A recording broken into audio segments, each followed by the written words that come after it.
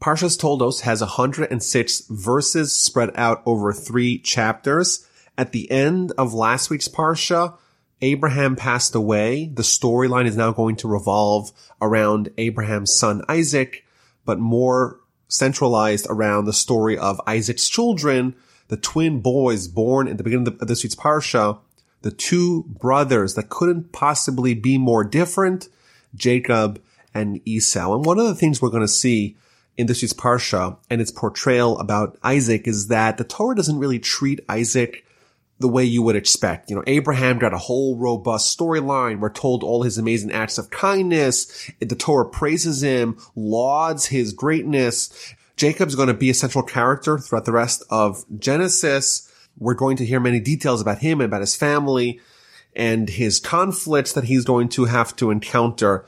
Isaac's story is somewhat unusual that we don't really get a lot of detail, a lot of color about his characteristics, about his character traits, about his interactions that he's had. And, even the episode of The Binding of Isaac, it's called the episode of The Binding of Isaac, but the way it's portrayed, the way it's positioned by the Torah is it's really a test about Abraham. And that storyline, that unique treatment of Isaac is going to continue throughout this week's Parsha, where the Torah is going to be a little bit hands-off-ish with how it relates to him, as we will see. The Parsha begins with telling us the lineage of Isaac. He's the son of Abraham. Abraham begot Isaac. So it's a little bit of repetition that Isaac is the son of Abraham and Abraham is the father of Isaac. So Rashi explains something interesting. We know Sarah was barren for many, many years. Isaac was only born to Sarah after she was 90 years old and Abraham was 100. And Abraham and Sarah were married for a long time before Isaac was born. But right before Isaac was born, Sarah was kidnapped and was held in the house of Avimelech overnight. And there were people, the scoffers of the generation, tells us Rashi. The scoffers of the generation, they used to say that, who Isaac's real father is? It's not Abraham. It's Avimelech. After all, Sarah was with Abraham for so long, and she didn't become pregnant. And then she spends one night with Avimelech, and Isaac is born.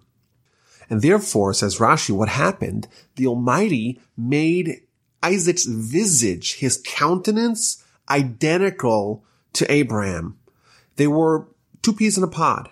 Abraham and Isaac looked the same. They resembled each other very strongly. And therefore, the Torah kind of hints at that. Isaac was the son of Abraham, and Abraham begot Isaac, and that was universally accepted. No one could deny it. If you see Abraham, you see Isaac, it's quite clear that Abraham is the father of Isaac. And this is kind of an interesting idea here. According to Rashi, we see some godly intervention. There were scoffers, people who would kind of try to throw a monkey wrench into the whole miracle of Sarah having a baby at the age of 90, Abraham being 100. They would say, no, this is no miracle. This is just, there's someone else. There's some other factor to this story. And we see here the Almighty intervening, silencing the critics, and making it clear to all that this was indeed a miracle. And in fact, there's an ancient Jewish axiom that one leitzanos, one scoffer, one cynic is able to cast away the impact of 100 reprimandations. The cynics are people that are very harmful because once they kind of cast aspersions into the narrative of the righteous, it's very hard to get the onlookers to be inspired. So Isaac is the son of Abraham, and when he was 40, he marries Rebekah. Rebekah is the daughter of Bethuel, the Aramean, from Padan Aram, the sister of Lavan, and that's who Isaac married. And of course, the second verse of our parsha also seems somewhat redundant. After all, the vast majority of last week's parsha was dedicated to how Eliezer found a wife for Isaac. That was Rebekah. We learned about her brother Laban, her father Bethuel, where she was from. It doesn't seem really necessary for that information, that character information, to be repeated in the beginning of this week's parsha. So again, Rashi helps us with that question, and he tells us why do we need to be told the identity of Rebekah's father, brother, and hometown? To share with us her praise, even though her father was wicked. Her brother was wicked. The people that she admired, or maybe she ought to have admired in her life, the influences that she had, they were wicked. Her townsmen, the people that she came from, a place of wickedness, still she was righteous. She did not learn from their ways. The way most people have their identities, their perspectives, their values formed is from the people around them. In fact, even today in America, most people live pretty close to where they grew up, and they don't diverge from their parents and from society very much. There's certain kind of limitations, parameters of how much ordinary people change over the course of their lives from where they began. And here we see Rebecca. She's going to be the mother of the Jewish people, essentially. And she's a little bit like Abraham. She's a maverick. She grows up with people who are idolaters, who are pagans, who are wicked, yet she has the intestinal fortitude, the independent resolve to chart her own path of righteousness in her life. She was independent, even though she was submerged in a wicked pagan world that embraced all manners of sin and all sorts of morally questionable behavior. She was able to overcome that, and therefore we're reminded, look where she came from and look what she became. And they're married, and the rosy relationship hits a speed bump.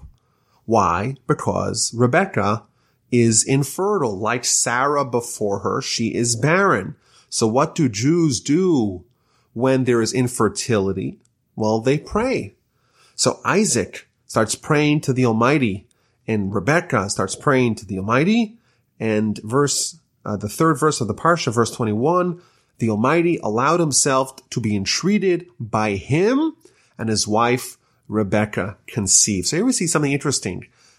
Today, thankfully, they have all kinds of treatments, in vitro fertilization, all these amazing medical developments of dealing with a problem that really exists in a lot of couples, a lot of families in the world, that there is infertility. And here we see another angle, or like a spiritual angle, to what ostensibly is a medical problem. We see that at least Abraham and Isaac and Rebecca and people of the Bible, people of the Torah, they view it in kind of the spiritual realm. And they say, okay, if someone has a baby, where's that come from? Also comes from God. So therefore, if someone is infertile, is not able to have children, well, then that comes from the Almighty as well. And therefore, well, what's the solution? The solution is to pray. And this is kind of like a high level thing that we see in many instances in Jewish literature. For example, the Talmud even suggests that maybe people shouldn't even go to the doctor. You're sick. Well, why are you sick? Who made you sick? The Almighty made you sick, on kind of the high level. And therefore, well, figure out what sin you've been doing. Figure out what message the Almighty is trying to send you. Fix the underlying problem, and then the symptom will go away. Now, I'm not trying to suggest that we should just study Torah and pray and let God worry about everything. But my point is just that this existed, and this was present and maybe even prevalent in times of yore, where people had a greater sensitivity to matters of the spiritual, and therefore they focused exclusively on the spiritual components of bad things happening to them or challenges happening to them, and that's how they addressed it. Perhaps today, if we have medical issues, things like that, of course, we shouldn't ignore the more practical, pragmatic approach of trying to go to visit doctors, things like that. We do that, but we also try to add with it a recognition that ultimately it's the Almighty who makes people healthy and who makes people sick. The Almighty is the one, of course, who allows people to have children, not ignore that basic fact of our faith. Now, it's interesting, in this verse, she does become pregnant, but Rashi picks up on this. The Almighty allowed himself to be entreated by him. Says Rashi, the Almighty listened to his prayer, but not to her prayer. Why? She'ein adoma tfilas tzaddik ben rasha, tfilas tzaddik ben tzaddik. Because it is incomparable, the prayer of a righteous person, the son of a wicked person, versus the prayer of a righteous person, the son of a righteous person. Both Isaac and Rebekah were righteous. However, they differed in their pedigree. Isaac was righteous, the son of righteous. His parents were also righteous. Whereas Rebekah, she was righteous, but she was different because her family, she was the child of someone who was wicked. And therefore, says Rashi, the reason why God listened to Isaac's prayer, not to Rebekah's prayer, is because his prayer was more efficacious because his father was righteous. And this is somewhat surprising because maybe we could have argued the opposite. After all, Isaac was just copying his father. His father was righteous, he's righteous. His mother was righteous, he's righteous. Rebekah, in fact, Rashi earlier just told us her praise, that even though her family or background were all wicked, she became righteous. Maybe her prayer should be even greater. You'd think the opposite would be true. Quite to the contrary. Maybe the prayer of someone who's righteous, the son of a wicked person, that prayer should be even more powerful. Yet here we see that the prayer of Isaac outweighed, was more effective than the prayer of Rebekah. So there's a few answers to this question. I want to share the answer that I heard from my grandfather. And he said something very powerful. He said prayer, at its root, at its core, prayer is a tacit acknowledgement of a person's own feebleness, a person's own vulnerability, a person's own lack of ability to affect and to effectuate results. We're coming to God and we say, listen, we don't have the ability. We're helpless. Only you have the power to do it. You have all the power. You're omnipotent. You're the one who has the ability to affect the results that we want. That's what prayer is. Prayer is about man humbling himself or herself before God. That's what prayer is. And therefore, maybe normally in other areas, when someone comes from the rags to riches background, someone whose family is wicked, they become righteous, maybe they're better in other areas, but with prayer specifically, the prayer of someone who's righteous, the son of someone who's righteous, that prayer is more effective. Why? Because to pray effectively, you have to be humble. Which one of those people has it easier to be humble? Abraham, he was a celebrity. He was a mover and shaker. He was rich. He had everything. Isaac grew up in a privileged background, both materially and spiritually. If anyone had a reason to be prideful, if anyone had a difficulty to become humble, well, that would be Isaac. And therefore, when he prays properly, when he achieves the peak humility of prayer, that's much harder for him to do than Rebekah. Rebekah, after all, she has kind of a little bit of a dubious background. Someone like that, humility is more natural. Therefore, Isaac had to work harder to pray. Well, therefore, his prayer is more powerful. They both prayed maybe on the same level, but specifically with prayer, his prayer was harder for him to earn, and therefore it is more potent. So she becomes pregnant. And verse 22, we read that the children, they start fighting within her. And she's very disturbed. She's having a very difficult pregnancy. And she's wondering, if so, why am I thus? Why did I pray so hard to become pregnant if my pregnancy is going to be so miserable? So she goes to visit the prophet. And the prophet tells her, there's 2 babies in your womb, but not just 2 babies, 2 nations are represented by the 2 children in your womb. 2 regimes from your inside shall be separated. The might shall pass from one regime to the other, and the elder shall serve the younger. So this is kind of interesting. The Torah is not telling us about the morning sickness of Rebekah, the difficulty that she had in pregnancy for no reason. There's obviously something important being conveyed here. So Rashi says something very fascinating. Rashi gives several explanations. Both of them seem to kind of expand the subject way beyond just the usual gestational difficulties of pregnancy. The first interpretation Rashi tells us is that Rebekah, whenever she would walk near a house of scholarship, near a house of Torah, then Jacob, one of the children inside of her would start stirring and struggling to be born. He wanted to exit. He wanted to go join the house of scholarship. And when she would pass the house of idolatry, well, then his twin brother, Esau, he would awaken and he would try to struggle to come out. And that's her problem. The problem was not that she was having difficulty, the kids were kicking around being a little violent. The problem is that this child, or at least the child that she thought she had, seemed to be so conflicted.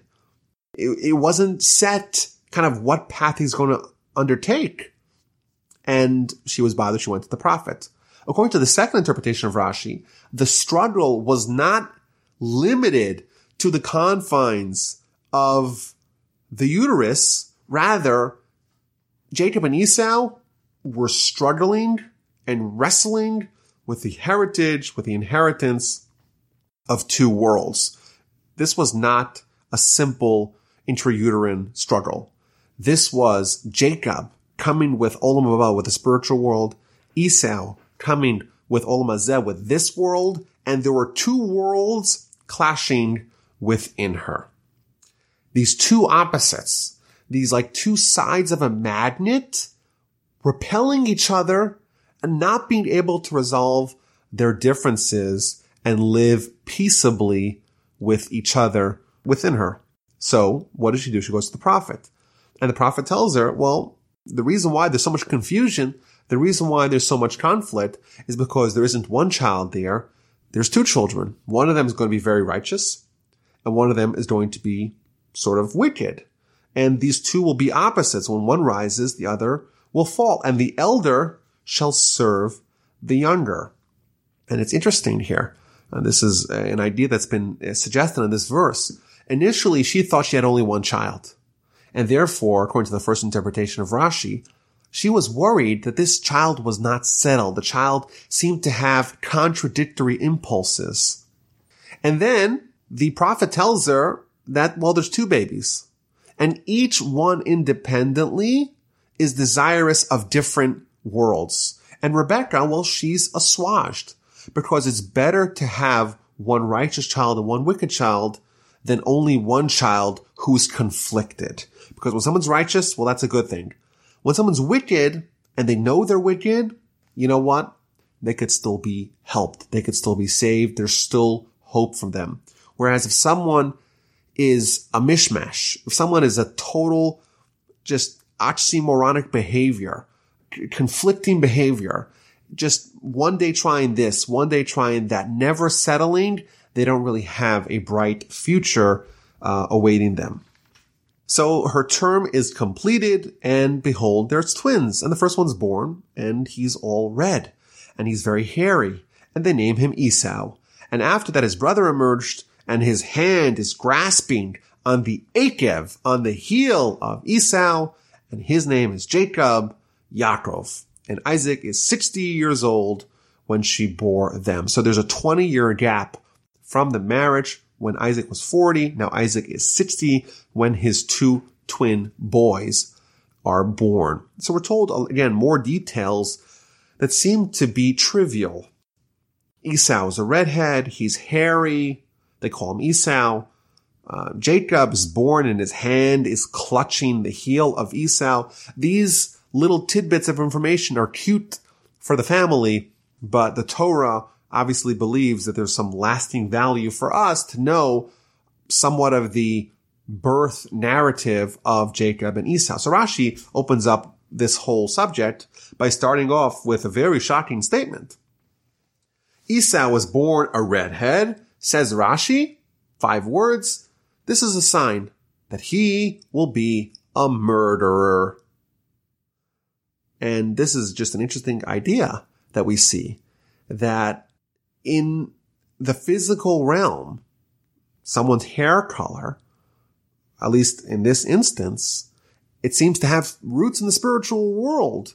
And therefore, even though Esau is just being born, there's this color scheme that he has that the Torah already sees as indications portending to him being a murderer. In fact, in throughout the rest of the Bible, we see this episode appear, or this kind of theme appear again. Samuel, when he meets David, and he eventually is going to anoint him as the king of Israel, he's very disturbed because he sees that David too is a redhead, and he's worried that maybe this is Esau incarnate. This is another version of the murderous Esau. Maybe this is not the good candidate for the king of the Jewish people.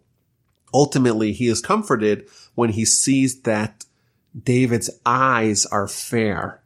And the way he interpreted, the way Samuel the prophet interpreted that, is that David, even though he will have a murderous tendencies, it will be done with the eyes, with the visionaries of the Jewish people guiding him in the proper way of utilizing, so to speak, his innate murderous character. But this is something we see, in the physical world, and we see it in the spiritual world. Like if the bull goes crazy, if it sees red, there's something about that color that triggers something very violent. In addition, on Yom Kippur, the high priest, the Kohen Gadol, only wears white when he walks into the Holy of Holies. And there's some sort of symbolism that is already being demonstrated, that Esau's red, he's very hairy, he's very mature. The Kabbalists talk about hair as, if someone's very hairy, it gets very dirty. All the schmutz, all the dust gets caught up in the hair. Just so too, they explain Esau, all the sins are going to get caught up in him. Whereas Jacob, well, he's seizing Esau's ankle. And this is, so to speak, representative, Rashi tells us, of Jewish and world history. Esau's got the head start. And at the very last moment, Jacob is going to reach out and, so to speak, grab his ankle and ultimately triumph. At the last second, he's going to snatch victory from the jaws of defeat.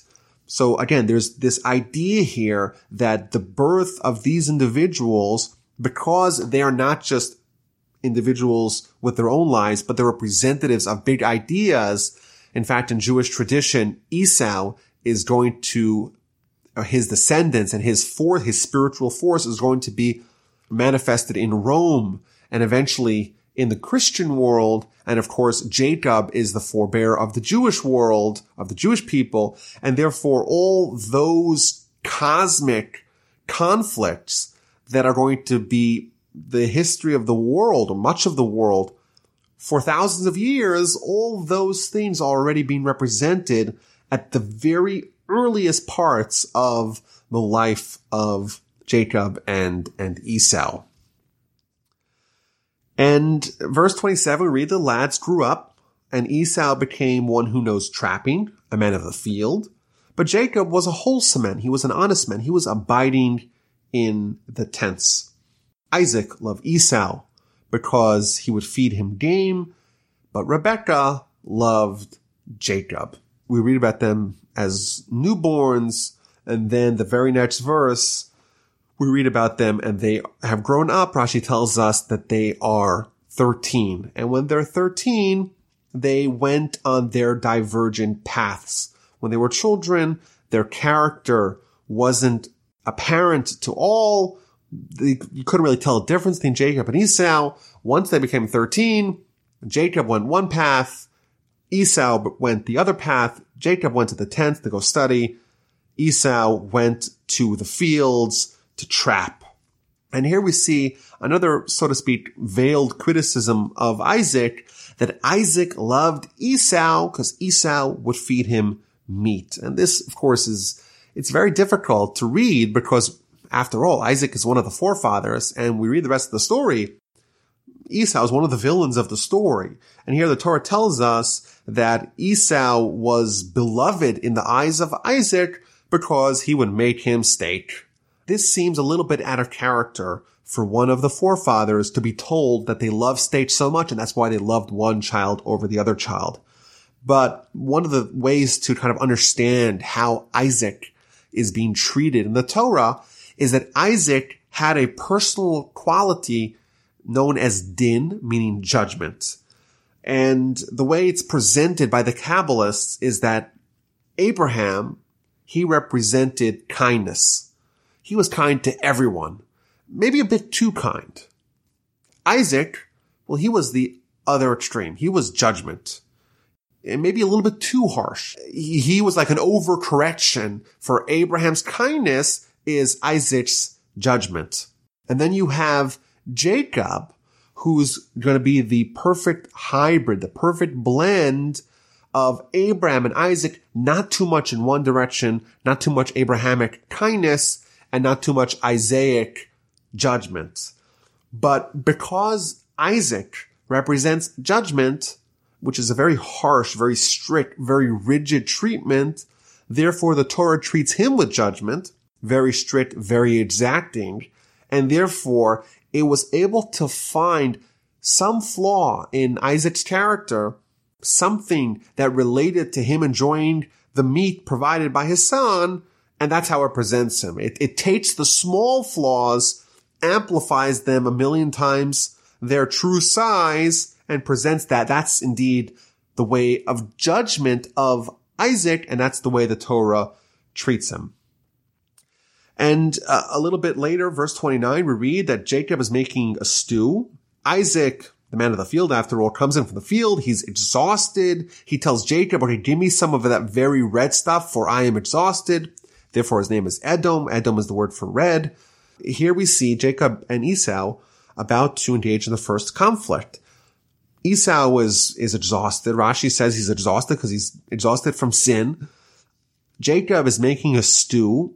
Again, Rashi tells us that the reason why he's making this meal is because Abraham had just died. And as we know, the Torah is not necessarily written out in chronological order. And Jacob and Esau were born before Abraham died, even though Abraham died in last week's parsha, and Jacob and Esau were only born in this week's parsha. So Jacob is making the meal for the comforting and bereavement of Isaac, and Esau shows up, and Esau says, I want to eat that. Give me some of that very red stuff. And Jacob says, sure, I'll give that to you, but you have to sell to me your firstborn birthright. And Esau says, what do I need it? I'm going to die anyhow. What use is the birthright? He swears to that effect, and indeed he sold his birthright to Jacob. Jacob gave Esau bread and lentil stew, and he ate and he drank and he got up and he left, and he spurned the birthright. This will go down as one of the most lopsided transactions in world history. For the price of a bowl of soup, Jacob was able to purchase everything that came with being born first, with the birthright of Esau. So there's a few things to point out over here. You know, if you had to describe a food, you know, you would say, well, it's very healthy, it's very filling, maybe it's even tasty. Maybe if you're a little bit creative, you talk about the texture, what it makes you feel. Here we see Esau. He asks Jacob, pour into me now some of that very red stuff, for I am exhausted. The way he describes the food, give me some of that red stuff. And this is sort of like an interesting little detail here about Esau, is that he's using seemingly the most trivial, the most superficial element of the food to describe it. He's saying, give me the red stuff. How does it look? That's all I care about. And maybe this is a somewhat of an inkling into his character, that he's going to be very superficial. He's not going to get deep into the essence of anything. He's going to be worried about how something looks. If it looks great, they want it. If it doesn't look great, if it's not red, if it's not shiny, if it doesn't have pizzazz, he's maybe not interested. That's the first thing we see. And the next thing we see is that Esau justifies this transaction. He says, listen, what do I need it? I'm going to die. So of what use to me is a birthright? So Rashi explains that there was a dialogue. Esau said, well, what do I have with the birthright? Jacob responded, well, you got to do work in the temple. The firstborn is going to be the high priest and get to work in the temple. And then there's all these responsibilities and all these spiritual benefits that you have. So Esau tells him, well, why don't you detail some of those things? So Jacob starts detailing, well, if you drink alcohol and go into the temple, you die. Well, if you're not wearing a head cover, you die. All these important laws needed to be followed to a T in the temple. And Esau responds, well, if I had those responsibilities, I'm going to die. I don't want that. You take it. That's how Rashi explains, look, I am going to die, so of what use to me is a birthright? But I think it does, kind of more broadly speaking, it is kind of interesting. You know, when someone is made to know of their pending demise, if someone knows they're going to die soon, it's kind of an interesting question. Is that going to be a spiritual motivator or not? You know, the Talmud tells us that if someone ruminates on their own mortality, that's a tactic to embrace their spiritual self. You know, if someone remembers they're going to die, if someone knows where they came from, knows where they're going to end up, know you're going to end up in a place of dust, worms, and maggots, you realize that your life over here has a shelf life. It's not going to be forever. You're going to go face God soon enough. Well, that could really stir you to try to re-examine what you're living for and try to live for a more spiritual centric life. And here we see that Esau, it's the opposite.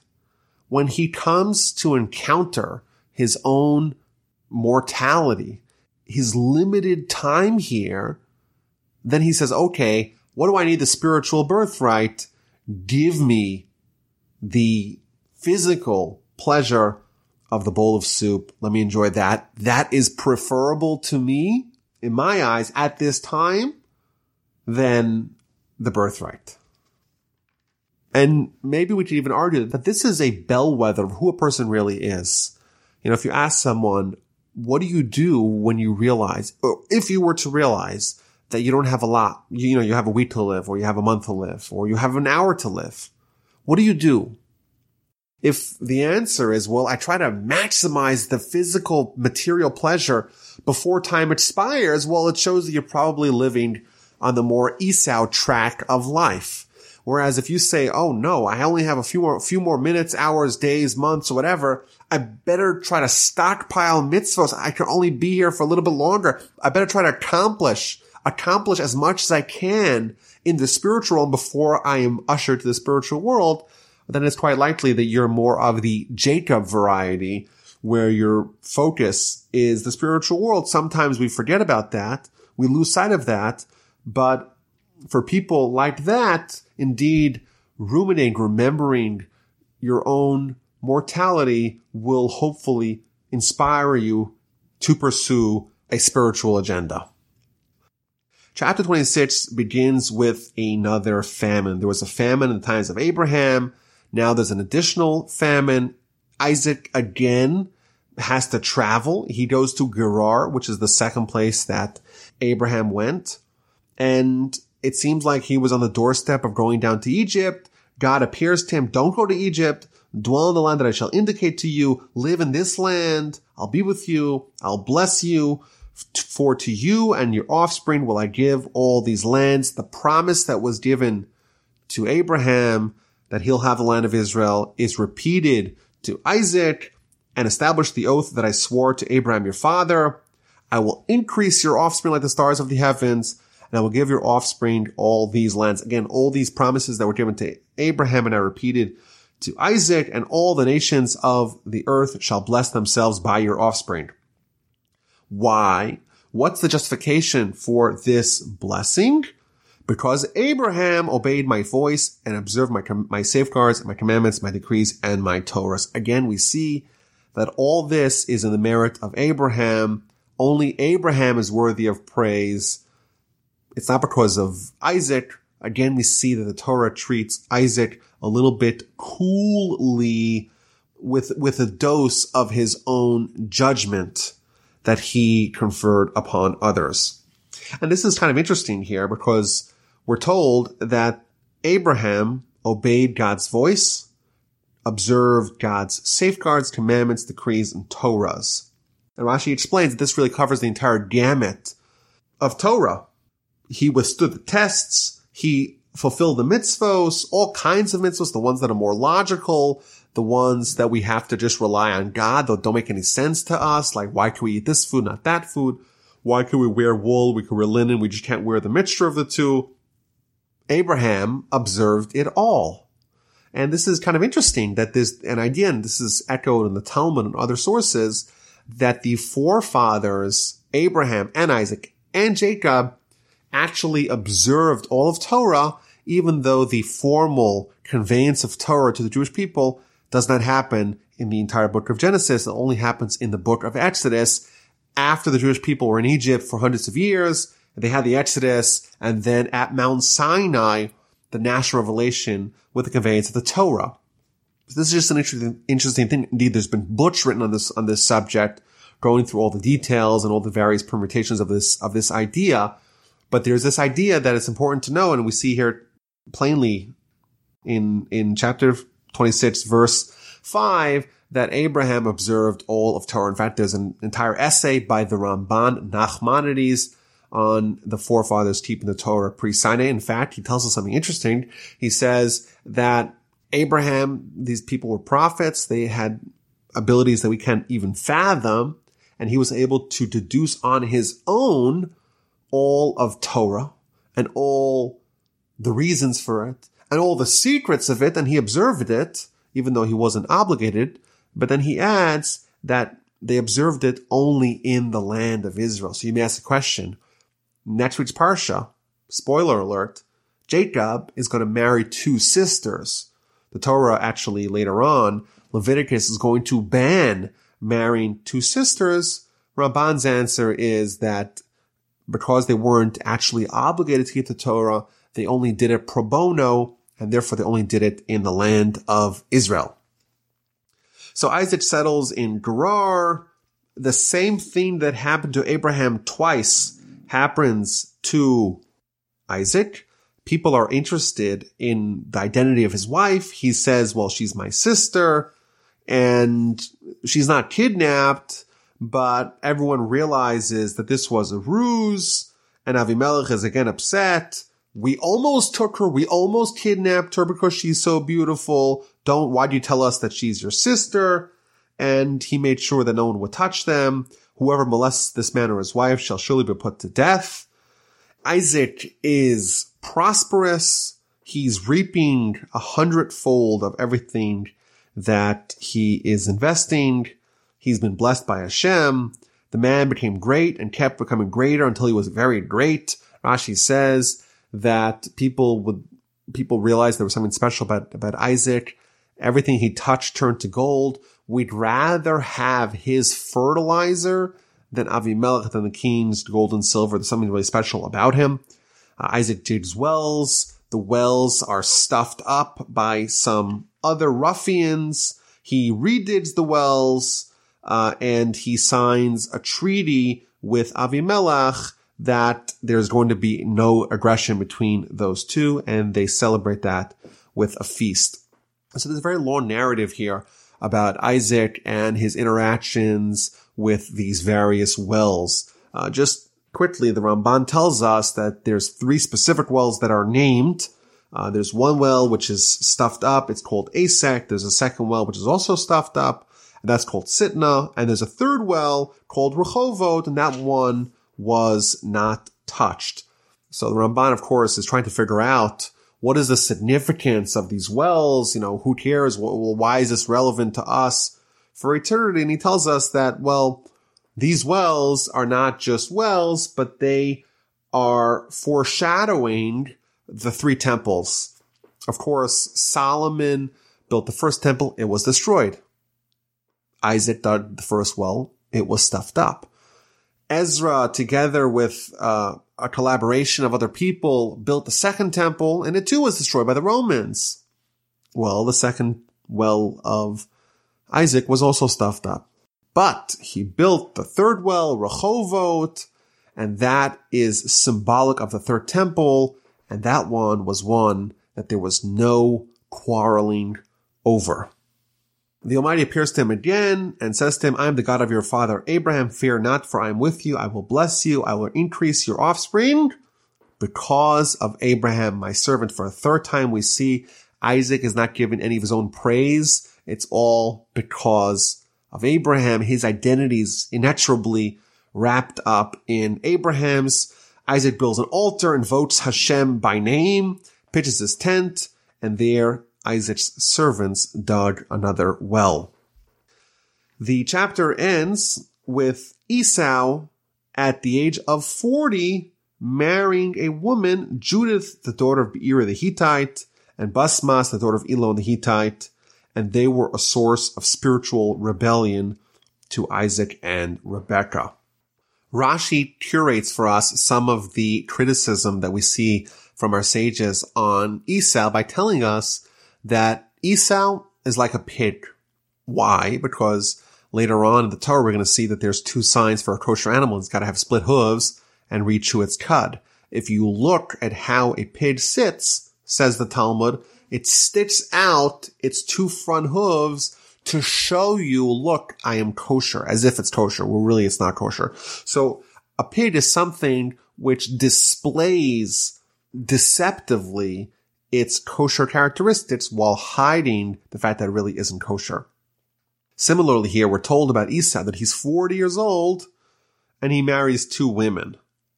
Well, who else was 40 when they got married? At the beginning of the parsha, we read that Isaac was 40 years old when he got married. And that was the rationale for Esau to get married again. Well, he said, listen, when my father was 40, he got married. I too will do the same. In his head, he's exactly like his father, Isaac. Again, we see more superficiality.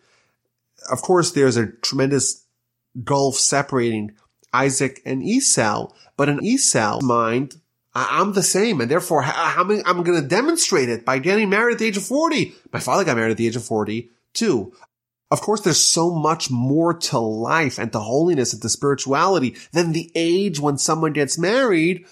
That's maybe the most insignificant part of life, what age someone is when they get married. Or maybe it's not the most insignificant, but it's a highly insignificant matter, and Esau makes it central.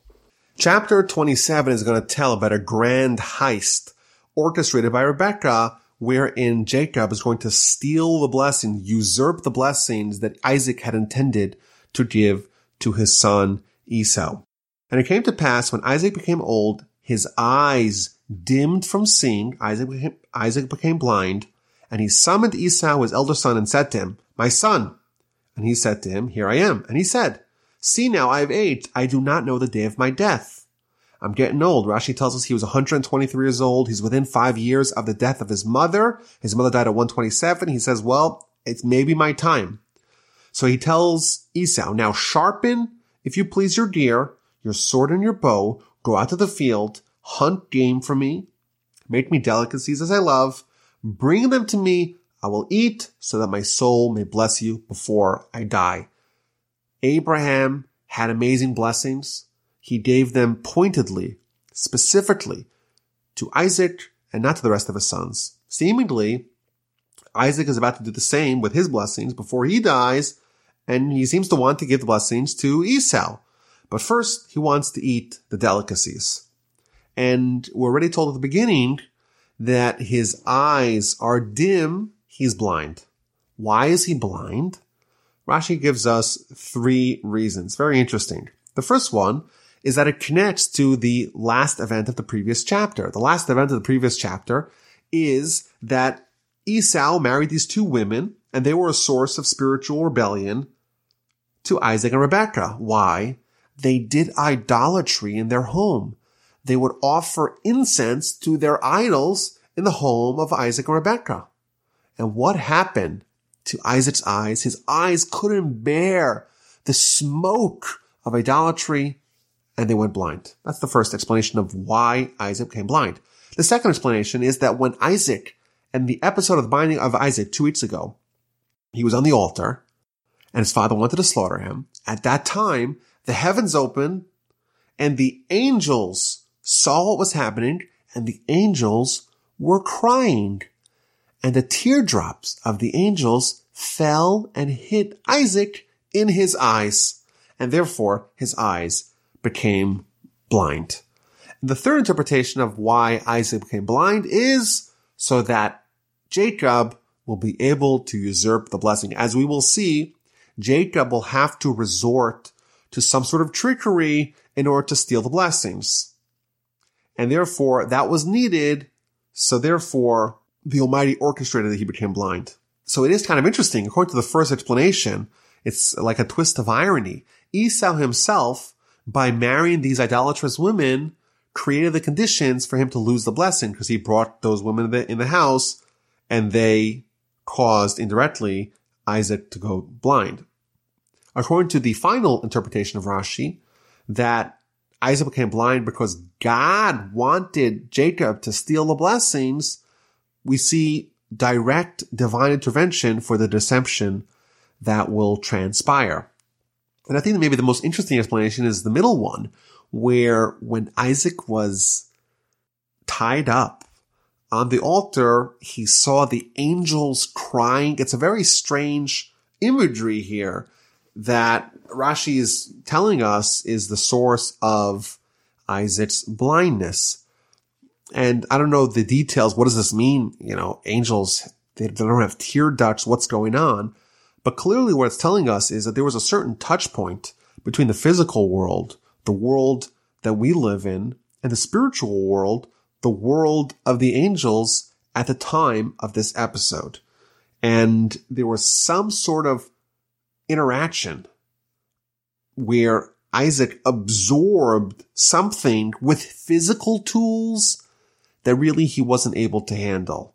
Just like the Talmud makes frequent comparisons between the spiritual world and the sun. Even though we have a sun in our world, if you try to look at it, you can't really do it. It's beyond, so to speak, what we could absorb.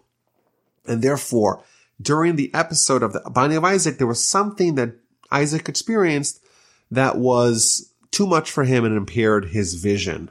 So just an interesting introduction to this story. He tells Esau, go capture an animal and make me a steak, and I'm going to give you a blessing. Why does he have to have food before offering a blessing?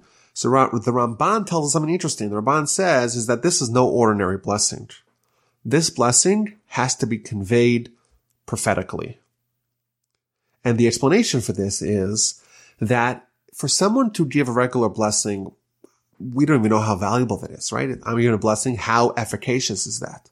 However, there is this higher level of blessing, a spiritual blessing, a blessing which is done through prophecy, which is guaranteed to work. So whatever Isaac is about to bless, it's for sure going to happen. However, in order to become a prophet, you have to kind of allow your soul to soar to great spiritual heights. It has to kind of go up to the spiritual world. And you have something that's holding you down, that's weighing you down. You got this body that's totally foreign in the spiritual world. It wants to stay here. So you have this tension. The body's pulling someone down, the soul's pulling someone up. And in order for someone to actually get there to the top of the mountain, you have to find some way to bring the body on board, to cajole and woo the body to join. And therefore, what Isaac did here to achieve a level of prophecy was to make a stake and say, okay, we're about to have prophecy. And when we have prophecy, we have stake. Who's interested? And the soul says, prophecy? Of course I'm interested. The body says, stake? Of course I'm interested. And therefore, there's less tension. There's less resistance from the body. He threw a bone, so to speak, to the body to get it on board to allow him to ascend to great spiritual prophetic heights. Meanwhile, Rebecca overhears what's happening. She hears Isaac telling Esau to go to the field, and she realizes that there's something that's about to happen that she's very, very worried about. And she doesn't want Isaac to give the blessing to Esau. Instead, she wants Isaac to give the blessing to Jacob. So she comes up with a scheme. She says, okay, we're going to go get some animals and we're going to make a steak of our own. Remember, your father's blind, right? I want you to get dressed up as Esau, and I'm going to make your dad a steak, and you're going to get the blessings instead. You're going to masquerade as Esau, and you'll be able to acquire the blessings that your father intends to give to him. And Jacob responds, but my brother Esau is a hairy man, and I'm a smooth-skinned man. Maybe my father will feel me, and he'll give me a curse instead of a blessing. So his mother reassured him, no, don't worry. If your father curses, I will absorb the curse. Listen to me, it's very important. Go get the animals, and we're going to make the steak for Isaac. Rebekah then takes Esau's garments. She clothes Jacob in Esau's clothing, the distinct hunter clothing that was entrusted to her. She covers the smooth skin with something that Esau would wear. She gives him the steak and she says, go to Isaac, go get the blessing. So it's kind of interesting here. There's a disagreement between Isaac and Rebekah. Isaac wants to give a blessing to Esau. Rebekah recognizes that it really has to go to Jacob. So the Sepharna, one of the commentaries, in the end of this chapter, he explains something very important. He points out that if you go to the end of the parsha, there's a second blessing that Jacob receives from Isaac. And in that blessing, Isaac makes mention of the land of Israel and the blessing of Abraham. And what he points out is that Isaac never intended to actually give Esau the blessing of Abraham. He wanted to give him a second blessing.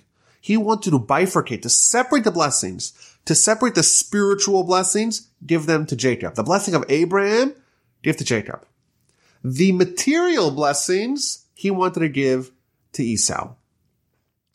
He wanted that there should be a total split. He, of course, knew that the legacy, the destiny of Abraham was going to go to Jacob. But as a man of judgment who lived by the credo of judgment, he wanted the Jewish people to follow his model, which is living solely for the spiritual world, not even being able to garner a compliment from the Torah. That's what he wanted Jacob to live by. And therefore he wanted to give all the material blessings to Esau and let Jacob suffice with the spiritual world alone. Rebekah was more pragmatic. She said, no, in order for Jacob to flourish and thrive spiritually, they can't live by that harsh, rigid requirements of judgment. They have to be able to have also a little bit of material breathing room. That's needed. And that was the disagreement. It wasn't about which son really was going to continue the legacy of Abraham and Isaac. Everyone knew that was Jacob. The question is, how is Jacob going to live? Can the Jewish people, can they subsist solely on spiritual matters? That was Isaac's plan.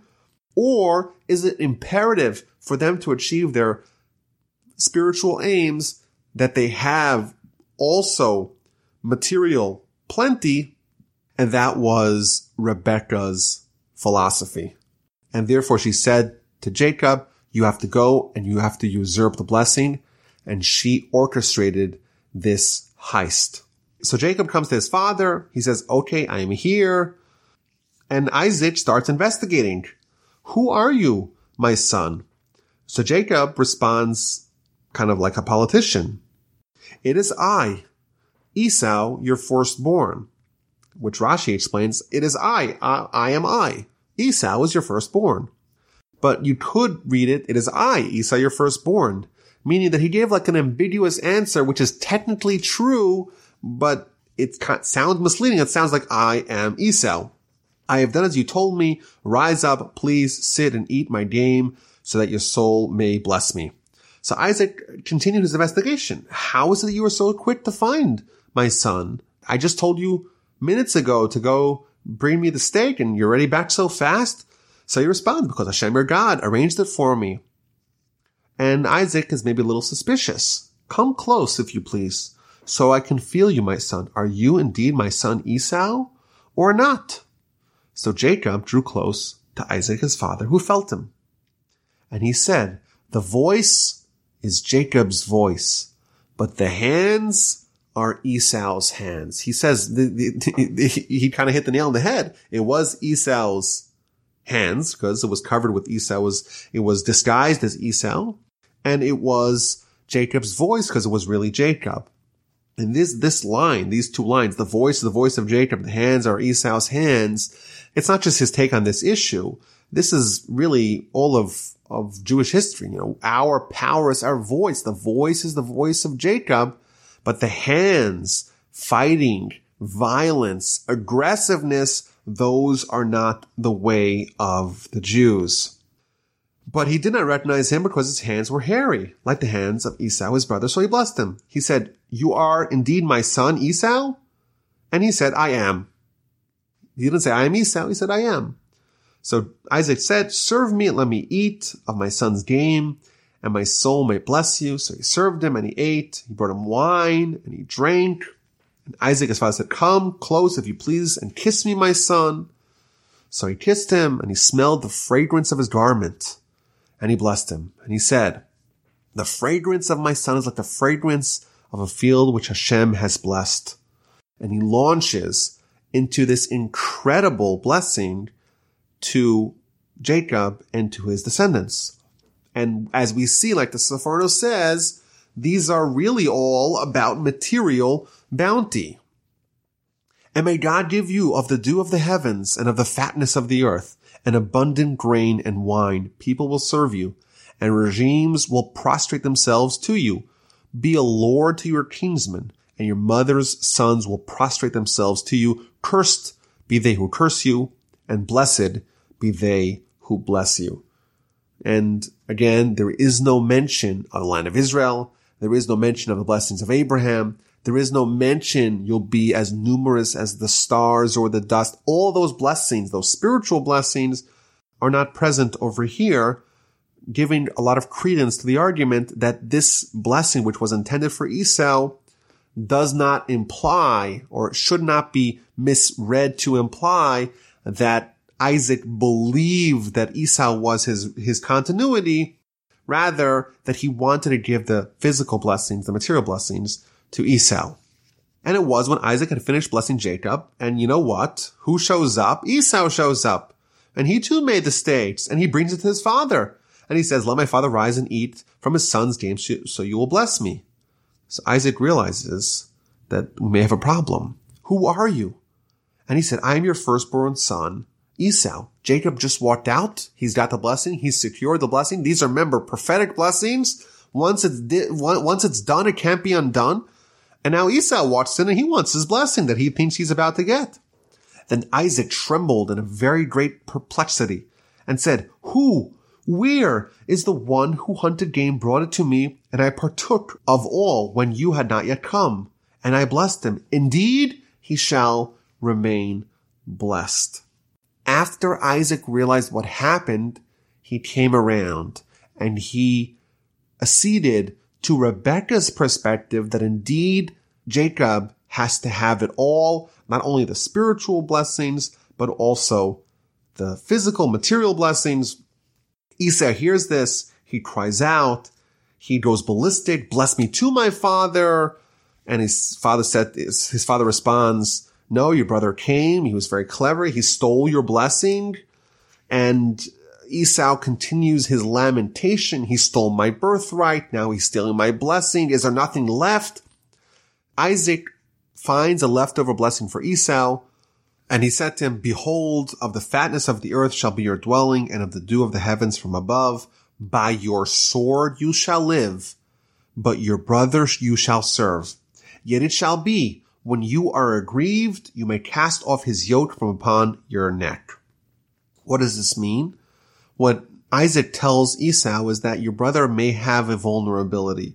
Yes, your brother you shall serve, but it's possible for you to cast off his yoke from upon your neck. Rashi explains, when the Jewish people disobey the Torah, then you could lay claim to the blessings that he stole from you, and you could unshackle yourself from his burden. Meaning that the blessing that Isaac gave Jacob is contingent on Jacob fulfilling the other role. Jacob got both, the spiritual blessing and the physical blessing. However, the physical blessing, the physical mastery that Jacob's going to have over Esau is only so long as he's fulfilling the destiny of the blessing of Abraham. Once Jacob departs from the ways of Abraham, he departs from Torah, then automatically the earlier blessing that he usurped from Esau becomes nullified, and now Esau is in control again. Esau does not take this lightly. He harbors hatred towards Jacob, and he thought, may the days of mourning for my father draw near, when my father passes away, and I will kill my brother Jacob. He is not willing to yield. Once Isaac passes away, once I know that he's not going to be troubled by this, I am going to kill my brother Jacob. Now Rebekah was told the words of her older son Esau. She finds out prophetically that Esau wants to kill Jacob. And she sent and summoned Jacob, and she says, oh, your brother wants to kill you, and therefore I want you to get up and flee. Flee to my brother Laban, to Haran. Remain with him for a little bit. Maybe your brother's wrath will subside. Maybe his anger will dissipate. Go spend some time with my brother Laban. Maybe marry some of his daughters. Wait for tensions to calm down. And then Rebekah goes and lobbies Isaac. I'm disgusted with my life on the account of the daughters of Heth. If Jacob takes a wife from the daughters of Heth like this, like the daughters of the land, what is life for me? So now, Rebekah really, she knows that Esau wants to kill Jacob. And it's not a safe place for Jacob to be. So what does she do? She goes over to Isaac to get his agreement to send Jacob away to safety. But what does she tell him? It's kind of stunning. She says, I don't want Jacob to marry one of the Canaanite daughters. It'll be terrible for me. This is kind of stunning. We see this juxtaposition of Rebekah having prophecy. She's prophetically discovering that Esau wants to kill Jacob. She doesn't run to Isaac and say, I had a prophecy. Jacob's in danger. She doesn't do that. She doesn't flaunt her prophecy. And this is almost like a model, an archetype of modesty.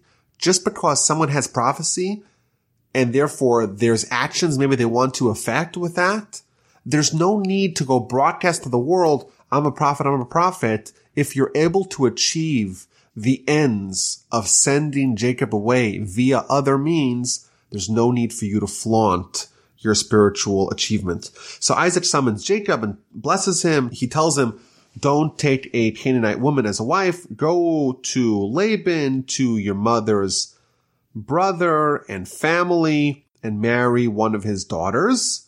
And here he gives him a blessing. And may God bless you and make you fruitful and make you numerous, and may you be a congregation of peoples. May he grant you the blessing of Abraham to you and your offspring, that you may possess the land of your sojourns, which God gave to Abraham. So again, here we see once Isaac is sending Jacob away to go travel east to Haran, to go marry a daughter of Laban, now he gives him the actual most important blessing, the blessing of Abraham, which includes possession of the land of Israel. So Isaac sent Jacob away. He went to Padan Aram, to Laban, the son of Bethuel, the brother of Rebekah, the mother of Jacob and Esau. Just as a quick note here, very important Rashi in verse 5 here. The last words bother Rashi. Like Isaac sent Jacob away to Laban, the son of Bethuel, the Aramean, the brother of Rebekah, the mother of Jacob and Esau. If there's one thing that we know from this parsha, is that Rebekah is the mother of Jacob and Esau. So why is it necessary for us to be told this information again? And Rashi gives a stunning answer. Rashi says, Eini yodea ma melamdenu. I do not know what this teaches us. Of course, Rebekah is the mother of Jacob and Esau. Everyone knows that. The Torah telling this to us seems redundant, and I don't have an answer for you to explain what the meaning is. Other commentaries offer explanations, but this is maybe a lesson in its own right that it's proper to say, I don't know. That's a very good answer to most questions. The parsha ends. Esau, he sees that Isaac blessed Jacob, and he goes and marries other women atop his existing women. He goes to Ishmael and marries his daughter on top of his existing wives. He's trying to impress his father. His father doesn't want Jacob marrying Canaanite women, so he'll also go marry some other woman who's not a Canaanite. Of course, he doesn't divorce his existing Canaanite wives, but he feels like he's done his fair share. Again, more superficiality on Esau's part to kind of show that he's just like Isaac, he's just like Jacob, he's just as spiritual as them. He too will marry a woman that's not a Canaanite. Yes, of course, he still is married to other Canaanite wives, but why are we even talking about that? And thus concludes our parsha. Next parsha, we're going to follow Jacob as he flees from his brother and he travels east to find a wife from the daughters of Laban.